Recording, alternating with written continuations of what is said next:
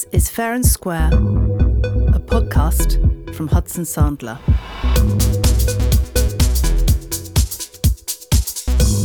This is the Fair and Square podcast from Hudson Sandler. I'm Adam Batstone, and in these podcasts we'll talk to a variety of people from different walks of life who are making a difference in business, science, politics, the arts, and the world we live in. This is an opportunity to hear in more depth from those with experience, perspective, or opinions that shape contemporary society. Today, I'm delighted to be joined by Charles Clover, co-founder and director of the Blue Marine Foundation, which, as its name suggests, is an organisation dedicated to improving the quality and sustainability of the world's oceans. Charles is a former journalist who has dedicated his life and work to projects which protect the marine environment.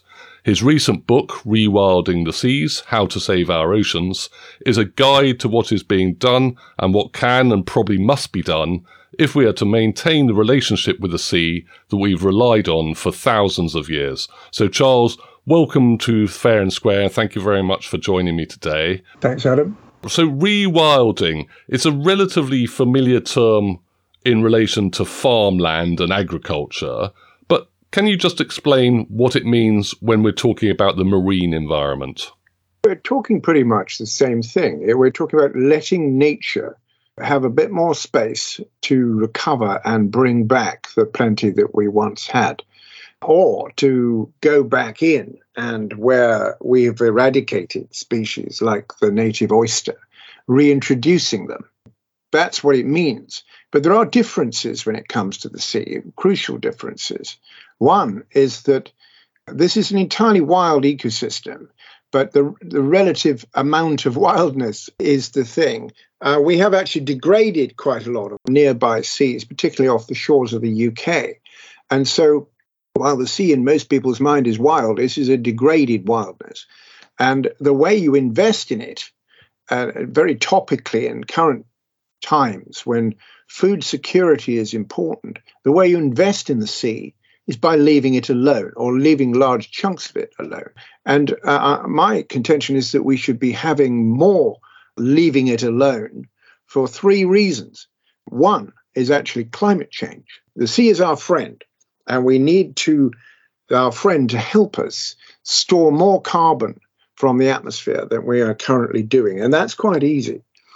But the actions we need to do to achieve that are bringing back our coastal ecosystems like salt marsh and seagrass, and in the tropics, mangroves. But also we need to start looking at the forests of the sea, the kelp that stretches out beyond the coastline. And we need to look at the seabed, which we are currently trawling and dredging in places that are releasing carbon, and maybe we shouldn't be doing that.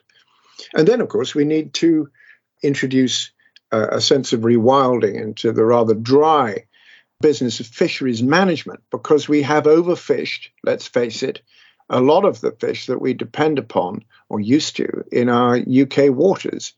We have shown that we can restore populations of fish. The sterling example of the bluefin tuna is quite fantastic because thanks to a campaign, there was an enormous movement around Europe that enough was enough, and that this iconic fish should not be fished to extinction. And Europe and Japan and all the countries represented in the Atlantic fisheries nations got together and said, right, we're going to impose proper scientific advice upon this, and we're going to act on it. And they cut the fishing season by 3/4. And now there are bluefin tuna turning up everywhere. It's bloody marvellous. But why can't we do that with all the other populations of fish in UK waters? This is a work in progress. It's not complete. So it's interesting to hearing you talking there, Charles, between this idea that rewilding in many ways is just about letting nature restore the sea as a sort of wild habitat, as opposed to what you were saying about active measures which have to be taken to protect the marine environment. Where do you think that balance is? I mean, is this really just a question of mankind keeping their hands off for a while and letting the sea kind of restore itself? Never in the last 200 years has the sea been healthier than after the two world wars. And so we need to find an artificial way of doing this short of war, because man is not very good at restraining his activities. And yet, for our own food security, we need to invest in the sea. And for our climate change, our mitigation, we need to invest in the sea. And we just got to get our heads around this. It's about food security. You've talked about, the successful example in relation to bluefin tuna. To what extent is this being driven by organisations like your own and from the UK, or is this part of a wider kind of global movement where, the UK is just one of many players? The UK is definitely one of many players, but the virtuous conservation decisions in the world have been largely driven by organizations like mine, I have to tell you. When you leave it to large scientific bureaucracies and politicians, they frequently and indeed regularly, annually, take the wrong advice. Trawling has been allowed to let rip, and really that technology has never been environmentally assessed like other industries have to be in order to operate in the sea. And frankly, very often it doesn't need to be there at all. We could creel for langoustines, which is what they're actually after. They're throwing away the slightly less valuable cod, but we need the cod. We need the langoustine. And we need to respect the seabed. What about the role of organisations like United Nations, and obviously one thinks about the COP climate conferences? Are they more influential than individual governments in trying to curb the excesses of industry or politicians? The great thing about the oceans and our proximate seas generally is that you can make virtuous decisions that benefit communities off our very shores without having to involve too many other nations. So I would say that while the UN and the regional fisheries management organizations which exist below the UN are important in the sea, I mean, that is absolutely essential. Without that UN law enabling marine protected areas to be created in the high seas, we won't get anywhere at all. It can't be done. So that's important. But there is a greater ability to act locally and regionally in the oceans, which is quite different to the climate. But in the climate, the Framework Convention on Climate Change under the UN has begun to accept, finally and belatedly, it's been going for 35 years or so, and it has not included nature-based solutions in the sea. But it has begun to. We need to include the continental shelves because we're doing a tremendous amount of damage to the seabed, as much as the global aviation industry, according to some estimates, by trawling them. And maybe we don't need to do that. This needs to be included in our thinking about climate change. We really haven't included the ocean enough. It's striking in your book, Charles, the number of incidents where you talk about individuals who really understand the sea and in many cases have made a living from the sea, who are doing exceptional work to try and protect that environment.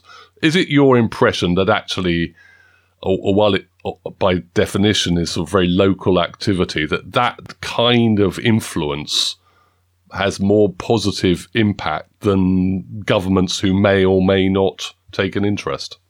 Well, it's a very good question, because I think the sea is out of sight, out of mind for most people. What exists below the waves is really only seen by fishermen and divers and environmentalists who take an interest. So the people who understand it best are very often fishermen. And actually, some of the most virtuous things that have happened in the world, some of these tendrils of hope that I write about, have come about at the instigation of fishermen. So it's a fallacy to say that it's the environmentalists versus the fishermen. It's the sustainable fishermen and the environmentalists against the great nomadic fleets who don't care.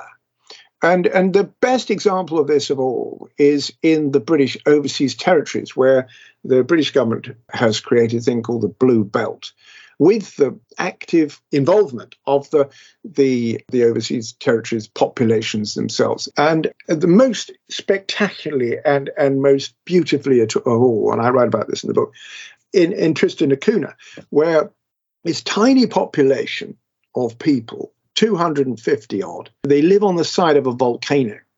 They decided, after an expedition went and showed them what existed on the other islands, the astonishing biodiversity of the other islands, of the albatrosses and penguins that lived there, they decided that their environment was so special that though they depended entirely for their living upon fishing for lobster, that they would protect 2/3 of their waters as completely no-take, as a gift to the heritage of mankind, as a gift to biodiversity, and as an insurance policy for themselves for the future. And obviously the comparison between a small island nation with a very small population and an island like the UK with a population of 60 million people, where the notion of us fishing purely for our own needs, it doesn't necessarily work at that scale, does it? It's impossible to apply the same approach when you've got a population of multi-millions, all of whom like eating fish. We would have more fish to eat, as the National Federation of Fish Friers have been telling us recently. We would have more domestic cod now that we have no access to Russian cod, if we'd actually managed our cod properly. So there is actually an incentive to, for food security of this nation going forward, that we should manage these fish populations properly, because they would be massively bigger. I mean, I think there's estimates of hundreds of thousands of tons of cod could be caught from the North Sea, rather than under 50,000, probably nearer 30,000 in the whole of the North Sea, including the northern North Sea, in Norway waters, if we'd actually manage these populations properly. So I think that even if you want to eat fish, it's not either a sensible business or ecological decision to just bumble along doing it as badly as we have been doing. And indeed, we now accept that these fish populations are not only ecologically important to the functioning of other ecology in the sea, but they're also a national asset. They're owned by the Queen. And, if you were managing any other national asset like oil or gas as incompetently as we have been managing our fish populations like the cod, you as a minister would be standing up in front of an awful lot of select committees, if not actually in the dock. Talk about the work of Blue Marine Foundation. Is it primarily about trying to inform and educate and lobby, or are you actually kind of getting your hands dirty and doing kind of projects in coastal areas to try and, walk the walk as well as talking the talk?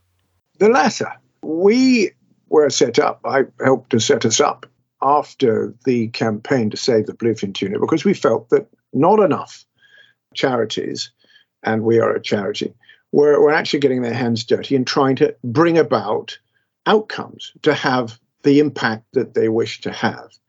And so they wanted to talk about it. Talking about it isn't going to get you anywhere because nobody does anything. So we were set up specifically to do things. And I've stuck to that, and along with our very good trustees. And so, for example, where the government were persuaded to take the virtuous decision to ban trawling and dredging in Lyme Bay, but didn't do anything else, and didn't set up a sensible fisheries management system to make these fishermen who'd given up some rights actually benefit from this, we decided to step in and try and help the fishermen get a better living from what was obviously a good thing to do and a more sustainable thing to do. And by Jove, actually, if you ban trawling and dredging in inshore waters, that means out to 6 miles, you get an awful lot back. You get more than you had before. So it's economically a better thing to do too. And I just don't see why we don't manage all our coastal waters that way. The issue of climate change more broadly is obviously front and centre of a lot of people's minds. And I think people who aren't necessarily actively engaged maybe could be forgiven for despairing when they see floods in Pakistan and droughts in various parts of Europe. Do you worry that there is a sort of league table of environmental concerns, and the question around marine sustainability and the quality of ocean waters is just one of many climate-related issues, and it kind of has to fight for its place in terms of people's attention and the efforts made to address it? Or is that not a fair way to represent the situation? I think it's absolutely spot on, because in terms of the money that's spent on marine conservation, I think it until quite recently it was something like 4% of what was spent on the rest of it, on climate change, on terrestrial conservation, and so on. And yet, I think is where the scales are beginning to fall from our eyes, because, as I say, we're not doing very well in this climate change mitigation game show. We're not doing it. We're not doing nearly enough of it, are we? And, the ocean is our friend. It's time to phone a friend. I mean, there are really quite a lot of things that we should be doing anyway, which we're not doing because some genius in government has decided that we can't quite quantify what they are at the moment, but we all know that they're absorbing carbon. Policy is so many decades behind the reality of the world we are living in, affected by climate change. I slightly, at times I despair, but actually the great thing is that in the sea, you can do something about it. But, also the examples that I bring forward in my book of where, case after case, it's in the economic interest as well as the ecological interest to do this. And it's really just the convenience of the negotiators, the complacency of the bureaucracies to go on doing it in a bad way. In the ocean, as you said before, what happens under the surface is not so visible to most people and therefore doesn't necessarily seem to be a priority, particularly in the time that we're living at the moment, where obviously there is a lot of pressure on public spending, cost of living, impact, etc. Are you worried that some of the initiatives which maybe would take government attention or government money are just going to get, they're not a priority, the house isn't on fire, sorry, we haven't got the time or bandwidth to look at that now? I mean, my point is that it is actually positive economically to make these decisions. Why should we trawl in the kelp belt? Why is that a good idea? Why should we go on respecting the sacred freedom to go on destroying our environment? We shouldn't. It's ecologically and economically better to do something else. And so the paradigm is changing. I think that the public consciousness on this subject has gone up enormously since my previous book, The End of the Line, was a pretty bleak book about overfishing. The paradigm is changing, but there are two currents. One is the fast one of the right thing being done, and the other one's the sort of slow back current of turpitude and ineptitude. In very few other areas would we not just say, well, this is the way we do it now. We don't do that. But we're beginning to get there. If we can, I take great hope from the things that have happened, from the bluefin tuna, from the blue belt. These are the largest marine protected areas on Earth. This is the largest network of marine protected areas on Earth in all of the ocean, just about all of the oceans. And from the fact that, we as Britain actually decided to ban trawling and dredging on the Dogger Bank this summer. Area of 12,000 square kilometres. Massive area, formerly known as the place where you caught all the fish. Not anymore, not so many, because we have absolutely hammered it. But by not hammering it, we may be actually investing in the future of the North Sea. and in its ecological and economic success in the future. Very good. Well, that is a positive thought, I hope, Charles, on which to end.